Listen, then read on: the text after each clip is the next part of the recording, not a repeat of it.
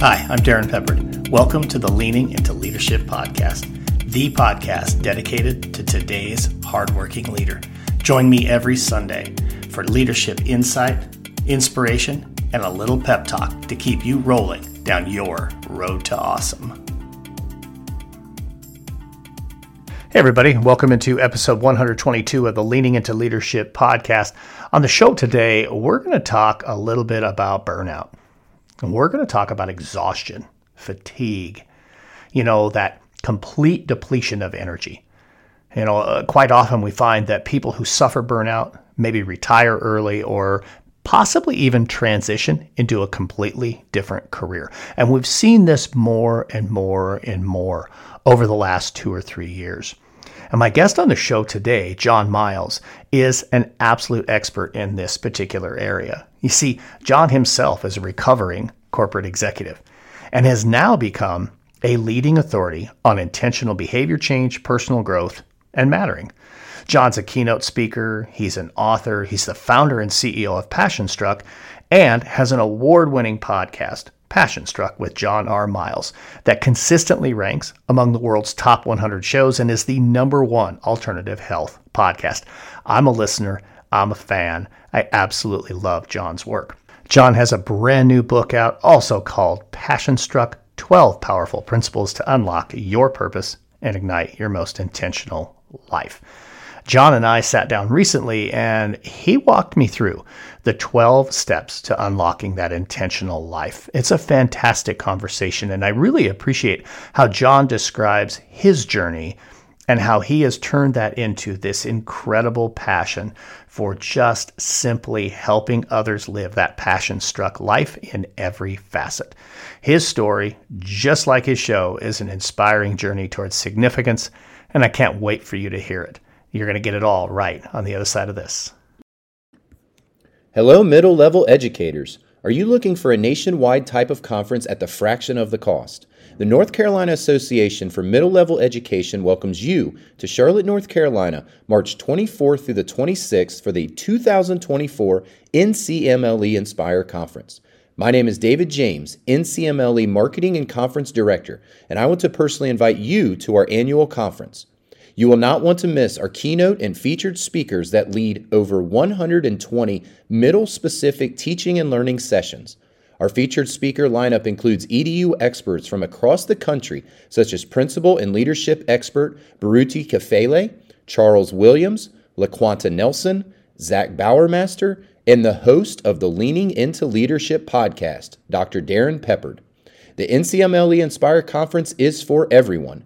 Go to ncmle.org to register your team for the 2024 NCMLE Inspire Conference today. This podcast is a proud member of the Teach Better Podcast Network. Better today, better tomorrow, and the podcast to get you there. Explore more podcasts at www.teachbetterpodcastnetwork.com. Now let's get on to the episode. So I think some of you who are regular listeners to the show have heard me describe myself as a recovering high school principal, meaning specifically that certainly being a high school principal was an incredible experience, and in many ways it helped to define my career, but it also came with a little bit of burnout and came with a little bit of exhaustion, and ultimately led me to a place where I needed to reinvent myself. Now, today on the show, my guest is John Miles, and John is the author of a brand new book that just released called PassionStruck. And John is also an individual who has faced burnout, has gone through the challenge of reinventing himself, found a way to create his ideal self, and also has been through that recovery from burnout as a recovering corporate executive. John, welcome into Leaning into Leadership. Darren, I am so excited to be here, and I absolutely love the audience of this podcast and cannot wait to serve them. So thank you so much for inviting me. Yeah, absolutely. Absolutely. Excited for this conversation and really stoked about your brand new book that just dropped, PassionStruck. We're going to talk about that a little bit today. We're going to talk about all of the behavioral science that went into developing that system, that structure that is Passion Struck. We'll talk a little bit about your podcast. And who knows wherever else, we might go with this conversation. But before we do that, John, maybe reorient my listeners a little bit, jump in the Wayback Machine to as far back as you would like to go and give them a little background on who John Miles is. Yeah, thank you for introducing it that way. I think since we're talking to educators, I grew up in Pennsylvania. I went to parochial school my entire childhood and graduated from York Catholic University. And at the point of graduation, I had one of my biggest decisions I ever had to make. Everyone in my family, grandparents, parents, had gone to the University of Michigan. It was where I had always thought I was going to go, and I got accepted. But I had always had this burning desire to be a leader. And both my father and my grandfather were military veterans. And when I got the appointment to go to the Naval Academy, it just was too big an honor to pass up. And so I ended up making that decision for those two reasons, and because I really wanted to give back to my country, and I felt this was the way to do it. Plus, it would be a great launch into the professional world for me.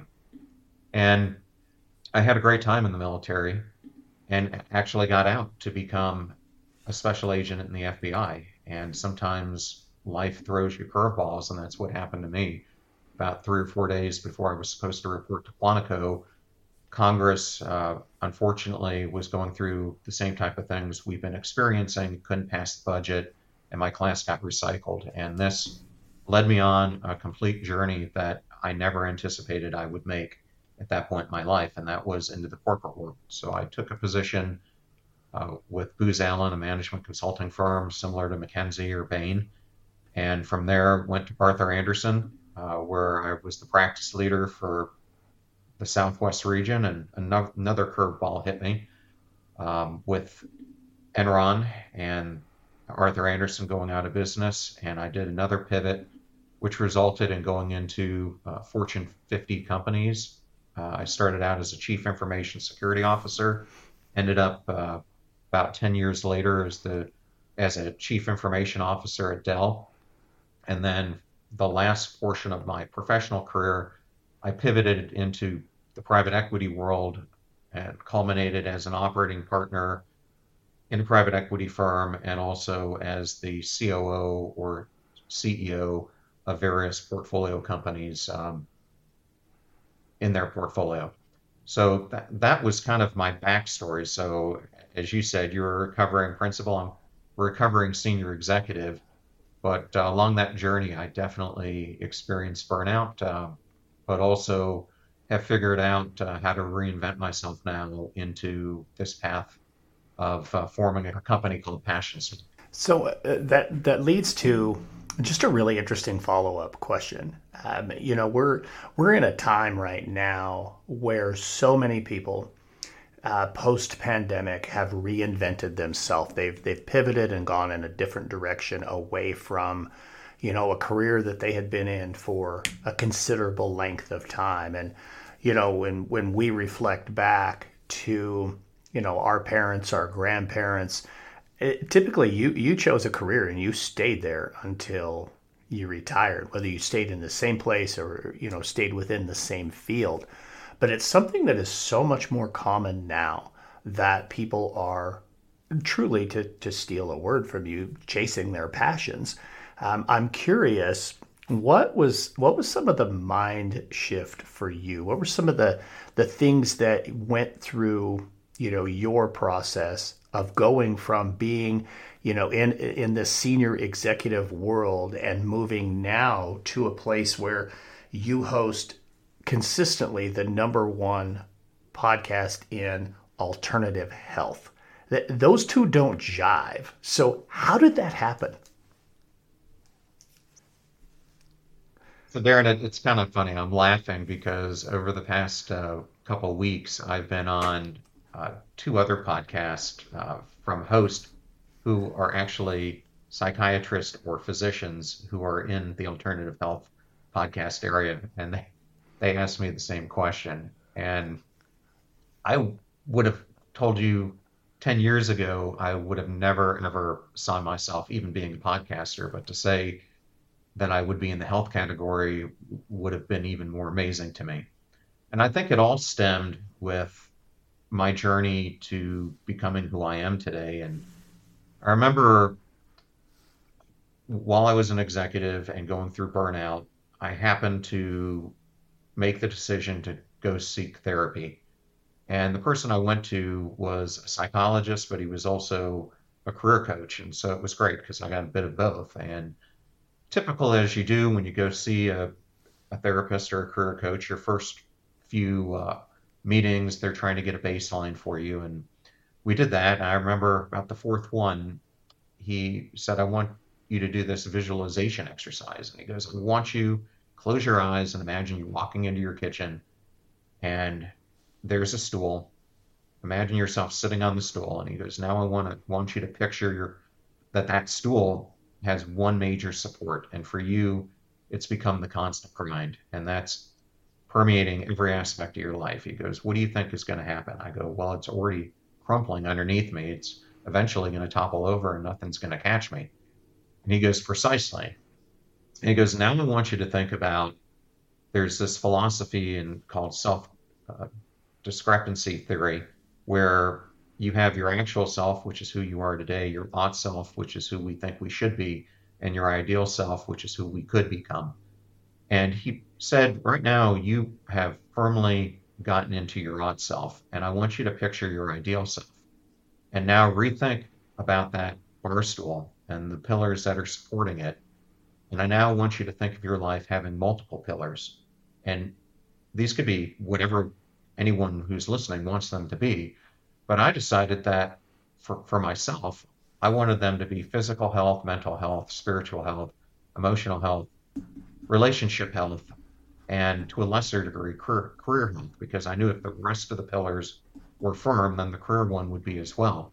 And when I started to reorient myself that way, I started to really study what was causing some of the cognitive issues I was facing, what was causing memory issues that I was facing at that time. And it led me about a decade ago to start doing this deep dive exploration into health and wellness, and then into behavior science and positive psychology.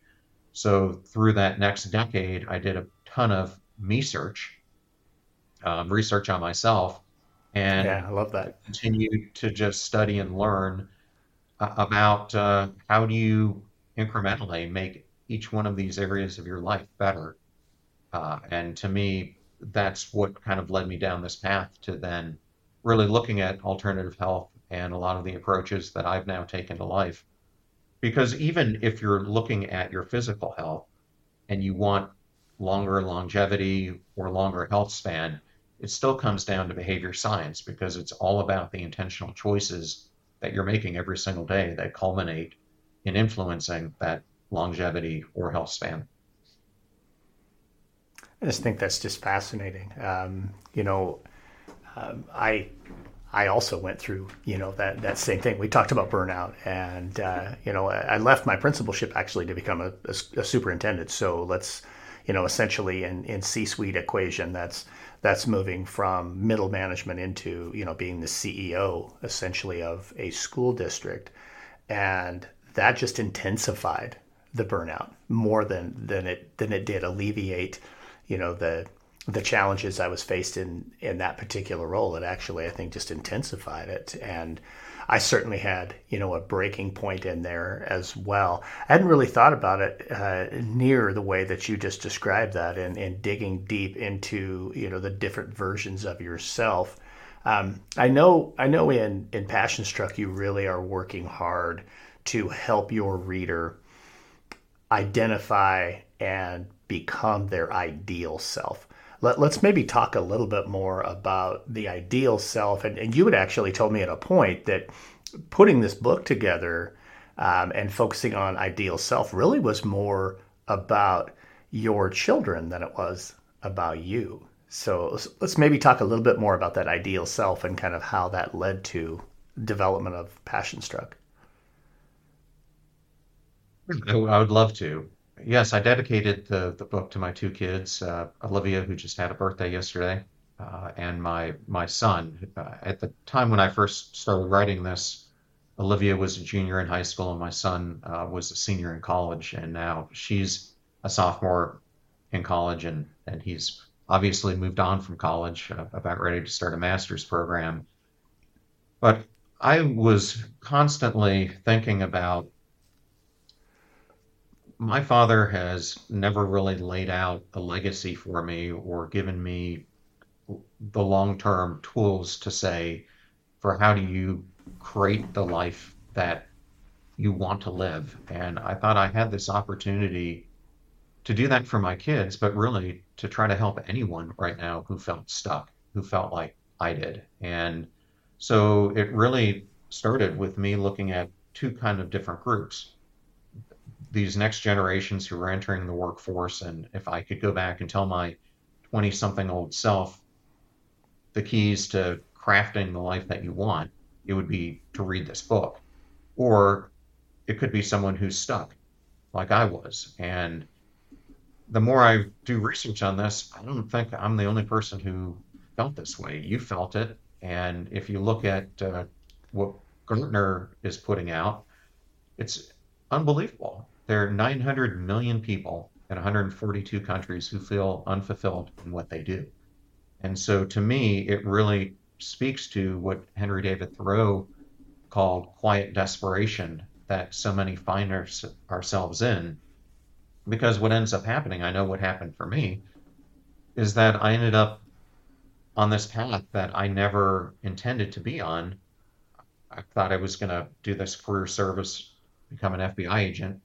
I ended up becoming this career executive, and I found as that progressed, I was being drawn to success for the wrong reasons. It started to become to make more money, to have the bigger title, to have the bigger house, the nicer car, whatever. But it was like the more senior I got, the less fulfilled I felt. And to me, it's something that I went through that culminated in me feeling numb and apathetic and the opposite of what I had hoped to be at that point in my career. And so if I can help people to understand how to steer clear from this, or if they're facing that, how to pull out of it, that's what I was trying to do with this book.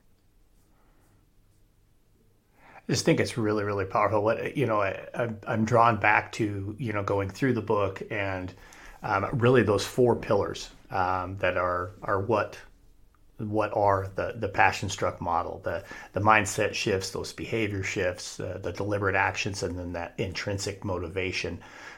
Man, we could go at all of these, and I know the book is really kind of broken into two parts, right? Where that first part is focused on the mindset shifts, and then part two is more about those intentional behavior changes.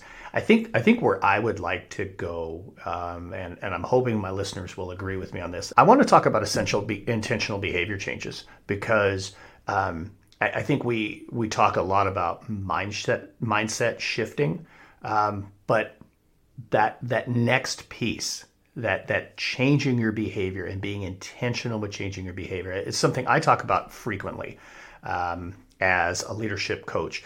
That as leaders, number one, we got to be clear, and number two, we have to be really intentional about what we do. So I really do want to get into being intentional with those behavior changes. I think that's just such a great piece. And so I'm going to say this. I'm going to list the six, and then whichever, I don't know, one or two or three you want to jump on and just chase, whatever is in your mind today, John, let's do that. So intentional behavior changes: anxiety optimizer, the originality embracer, the boundary magnifier, the outward inspire, the Gardner leader, and the conscious engager. What are one or two that are just like jumping up at you right now and like, oh man, I want to talk about this? And I know all six are yours, so it's probably all six, but just let's run with that.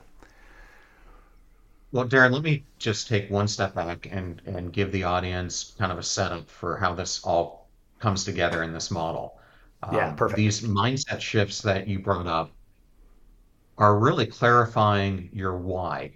Why do you do the things that you do? And they influence how you end up approaching challenges and opportunities that come about in your life. And when you start shifting these, it's deeply rooted in connection with passion, and it sets the stage for consequent changes in behavior. So then the behavior shifts are really there once our mindset has been recalibrated. And this is where the role of perseverance in our life becomes crucial, because our behavior is the what, and it's a direct reflection of our mindset dictating how we actually pursue our goals. And then the third area you brought up is deliberate action, which is how you put the two of these into practice, and it becomes kind of the where and the when that you end up taking the actions to facilitate either a mindset shift or a behavior shift. But to your point, I came up with six, and there are also six mindset shifts. And the first one I would probably talk to would be the anxiety optimizer. And this one was really profound to me because I was reading some research that the management consulting firm McKinsey did after examining thousands of high performing leaders. And they found that leaders who could put themselves purposefully into the state of optimal anxiety performed 400% higher than their peer group. But what was more astounding to me was that they were able to achieve in 2 hours what their peers were doing in 8. And why it mattered so much to me is if you could do so much more in less time, it opens up a whole wellspring of ways to shift how you're leading your life and how you're putting it into more balance. So really what this whole concept is how do you transform nervous energy into productive fuel? And the image I like to give people is how do you get yourself on the edge without going over the edge? And in this chapter, I ended up interviewing retired Navy SEAL Mark Devine and NASCAR racer Jesse Iwiji. And I really like the way that Jesse Iwiji thinks about it. When he was starting out racing, he was a bit too timid at times. And what would end up happening is the racers behind him would expect him to drive more aggressively, and he would end up wrecking out. And then he went to the other extreme where he was trying to take the car to too much of going over the edge, and he wrecked out as well. So for him, it became how do you find that balance where you're pushing yourself enough, but not over that tipping point. And this is something that Stephen Kotler has done a lot of research on. Some of the listeners might know of him. He's the author of Art of the Impossible. But it's really about how do you create the peak performance equation in your life, this balance between stress and calm. So that's what that whole chapter is about. And I break it down into the different ways you can do it, and I end up giving practical exercises at the end. I didn't know if you had any additional questions in one area. Oh man, I'll tell you what, that's one that one really resonates with me. Just finding that balance. And I think, to be honest with you, with most leaders, that's a big challenge. Where, when do I push harder on my team, on myself? When do I pull back a little bit? How do I find essentially that sweet spot that you're talking about when it comes to performance? And to connect that to anxiety, I just think is so interesting. Maybe just, I don't know, can we talk a little bit more about some of the research behind how you find that true sweet spot? And maybe, I don't know, is maybe something from those questions at the end of the chapter, something to take our audience a little bit deeper on finding that balance. Yeah, so one of the major areas of behavior science I go into in this area is something called both and thinking. And I think this is extremely important for the educators who are listening to this or their students, is so often we've been brought up kind of with Stoic wisdom that really breaks things down into either or perspectives. It's really linear thinking. And so what I try to talk about in this chapter is the power of both and thinking in how we're approaching how we're creating this optimal anxiety. So part of this both and thinking is that you need to be able to think about that you want to put yourself on the end and you want to catch yourself before you're spiraling, because awareness is half the battle won. So it's important to understand when that unease starts creeping in, kind of that prickly feeling that we all have that things are about to get really, really hairy. Yeah. That's your cue. The next thing is I am a firm believer in doing deep breathing exercises. It's something that I learned when I was part of the Navy SEAL teams, ironically, and it's something that I highlight in this chapter with Mark Devine, himself a Navy SEAL. And so when you're feeling this unease, you can dial it back with deep breaths. It sounds cliche, but breathing exercises are like hitting pause during an action movie. And the one that I advocate for in the book, because it's the easiest one to do, is just box breathing. In four, out four, in four, out four, just like you're looking at the sides of a box. But there are many other ones that I use. And then the last thing I would give people to as a takeaway is pace, don't race. Keep your tasks challenging yet attainable. And I like for people to remember Goldilocks, not too hard, not too easy, just right. Because overwhelm leads us astray from our path. So those would be three things that I would encourage people to do. Yeah, I love that so much. I think it's fantastic. I want to hit one more in this area, and I know it's an area that typically leaders definitely. I mean, I'll speak for school level leaders, district level leaders in education that we struggle with, and that's boundaries. And so boundary magnifier is an element that you talk about here. Give us a little bit of insight into the chapter on boundary magnifier and maybe some things that leaders can take away from that chapter to help them to, I guess, keep that passion burning. So a lot of the later chapters build on concepts that come out of the beginning chapters. So, for instance, in the first principle, I talk about being a mission angler, which is really about how you go about the principle of life crafting. And then the chapter that precedes this is about the originality embracer, which is really about how do you exploit your uniqueness in the world. This chapter, Boundary Magnifier, really builds off of the third chapter called The Mosquito Auditor, which is really how do you audit out those invisible influences in your life, those boundary destroyers who we all confront. And so this boundary magnifier is kind of once you do the audit, then how do you start setting the boundaries and enforcing your personal limits? And in this chapter, I highlight the work of Gretchen Rubin, who people probably know for her work on happiness. But she and I had this really deep conversation that at the core of knowing yourself really sits this whole idea that you have to give yourself both goals, but also self-compassion. And one of the best ways that you can give yourself self-compassion and self-care is by setting these boundaries in your life so that people aren't overstepping their bounds and then crushing this wall that you're setting up as an inner sanctuary. So an important thing here is, to me, setting boundaries is more than just saying no. It's about creating, as I was just saying, this healthy space for yourself where your energy and well-being are prioritized. And here's just some tips that I would give on how to do it. The first is you got to identify your limits. The first step is really about what tasks or behaviors do you find drain your energy? Is it constant interruptions? Is it multitasking or negative office gossip? Consider also your emotional and mental limits. How much stress can you possibly handle before it affects your work quality or your mental health?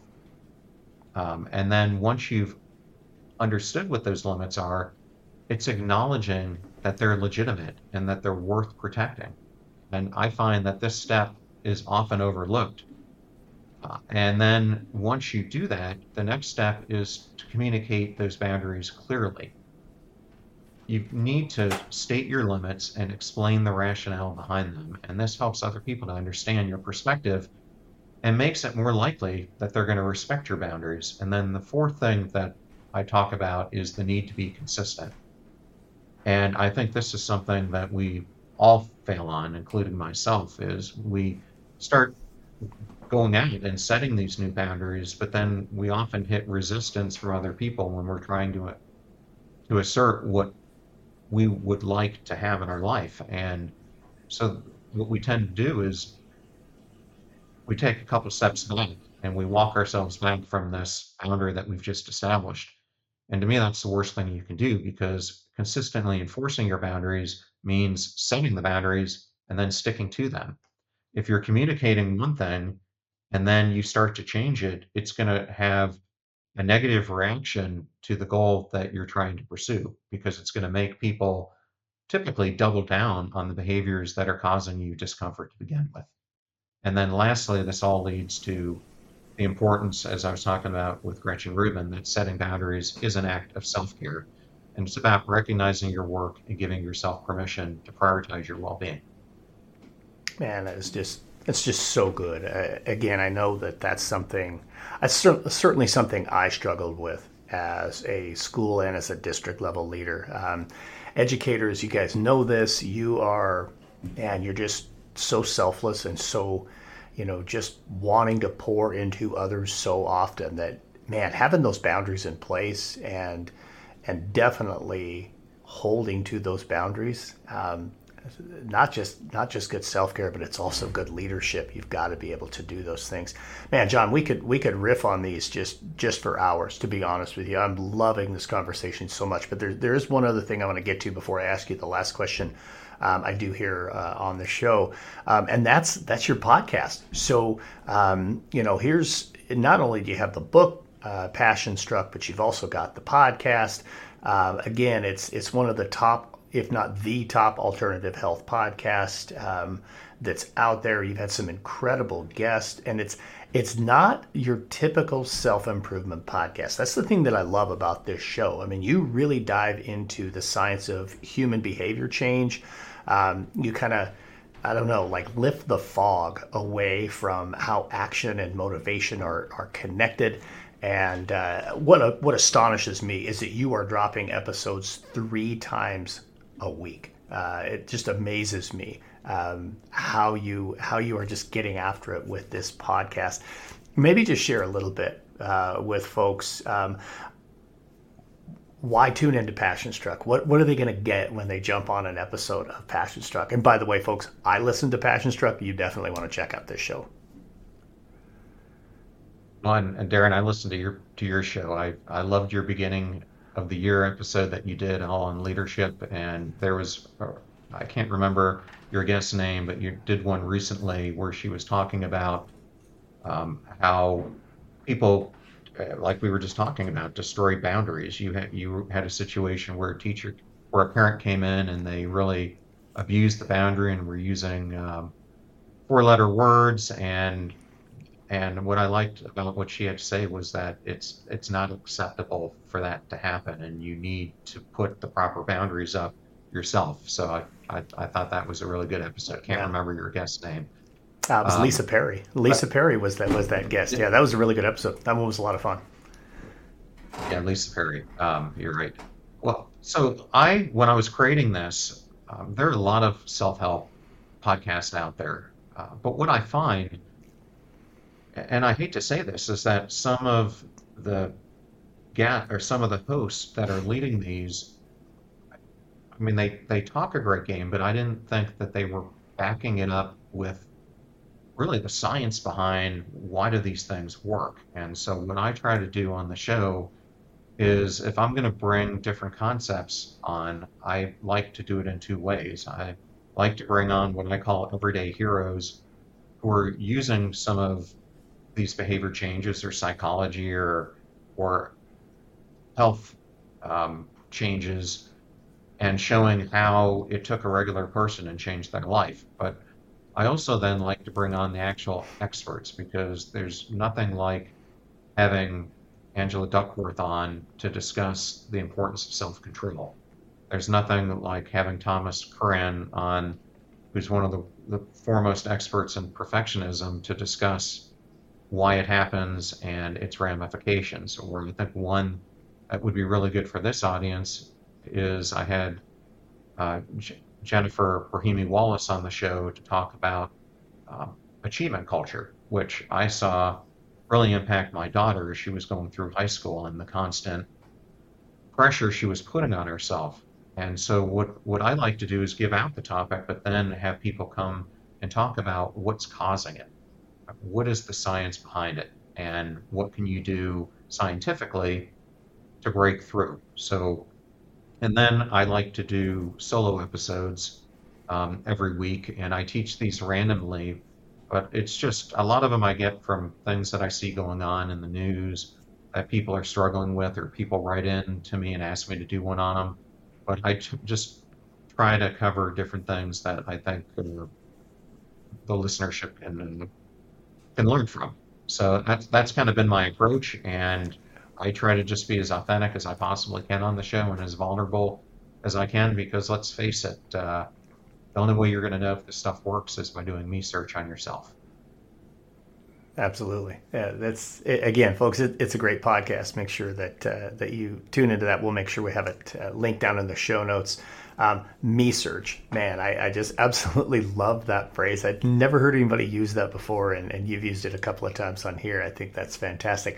So John, let's do this. We're at that point in the show where I'm going to ask you the same question I ask everybody. This is the Leaning into Leadership podcast. So, John Miles, how are you leaning into leadership right now? Darren, I'm really glad you gave me the opportunity to be here and to end on this question, because leadership is something that I've been studying for well over 35 years now. And I wanted to go back to that podcast that you did at the beginning of the year, because you were talking about leadership and you were talking about that you felt that we as leaders needed to start changing. And I couldn't agree with you more. I would say that for most of my career, the leadership style that I used was a servant leader.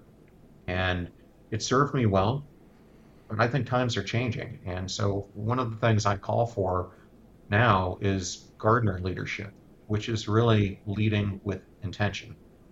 Just as a gardener tends to their plants, a gardener leader intentionally nurtures their team's growth. So this process really is about having a deep understanding of each individual's unique talents, their potential.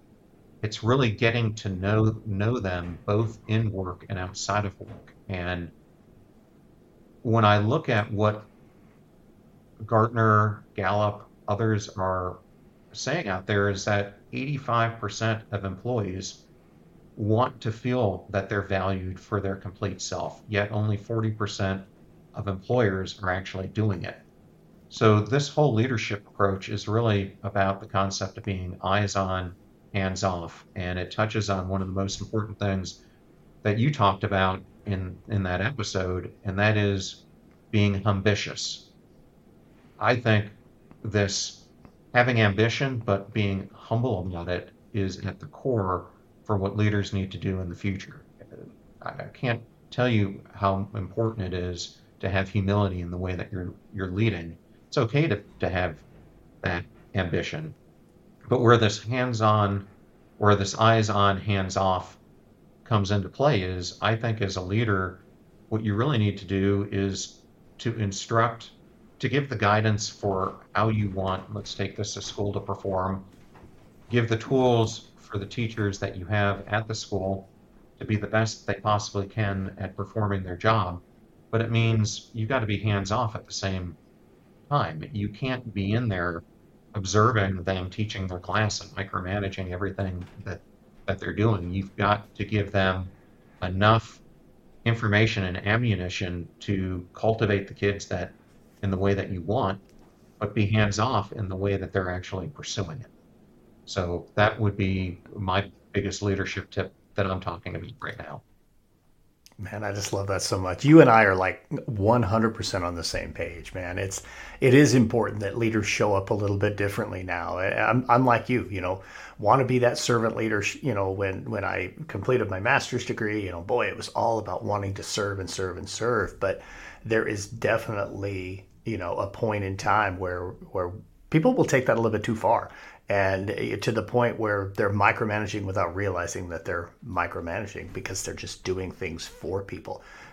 Putting that trust in them, allowing them to feel seen, heard, valued, and trusted in their place of work, whether that's in the business world, whether that's in the education world, or any other space. I agree with you 100%. That is definitely where we need to see leadership go coming forward. What an incredible conversation, John. I just loved every second of this.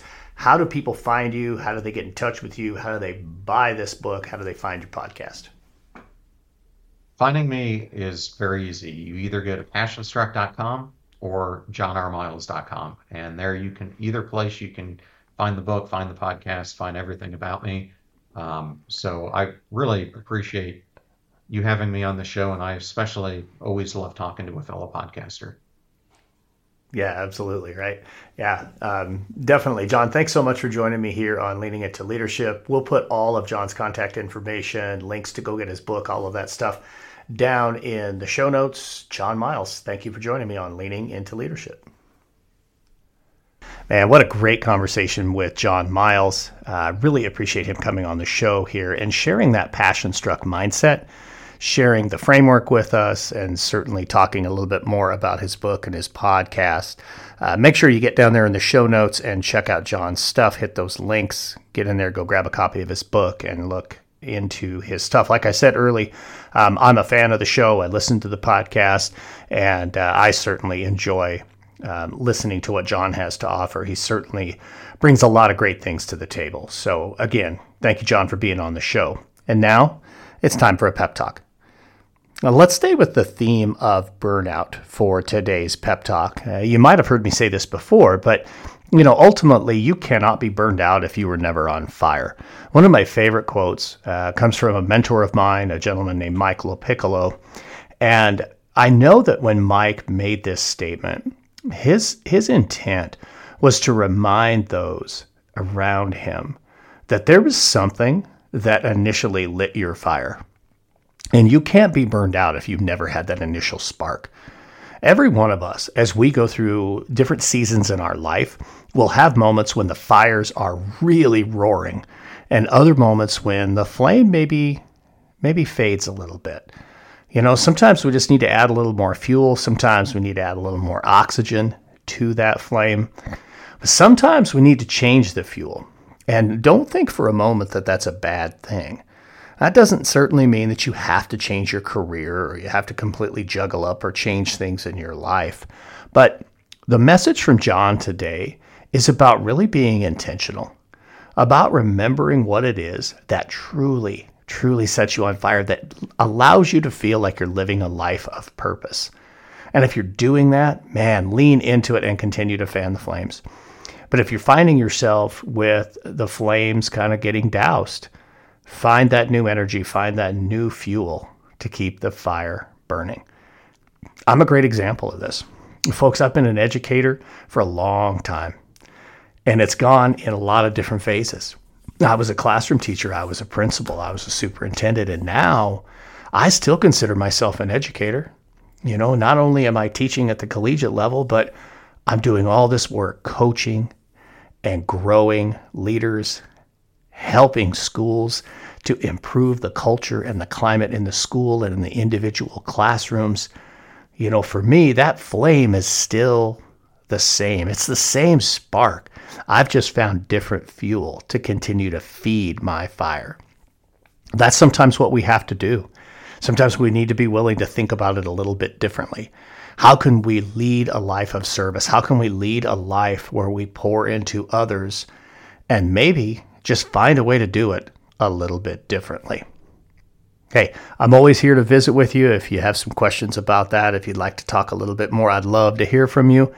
Also, folks, I would love for you to go down hit the 5 stars and give us a review on the podcast. Those reviews, those ratings make such a big difference in terms of how our show gets shared, how our show gets discovered by other people who are looking to lean into leadership. So thank you for all that you do. Get out there and have a Road to Awesome week. Thank you for listening to the Leaning into Leadership podcast, brought to you by Road to Awesome. Don't forget, click subscribe, give a review, and share this with somebody who might also enjoy leaning into leadership.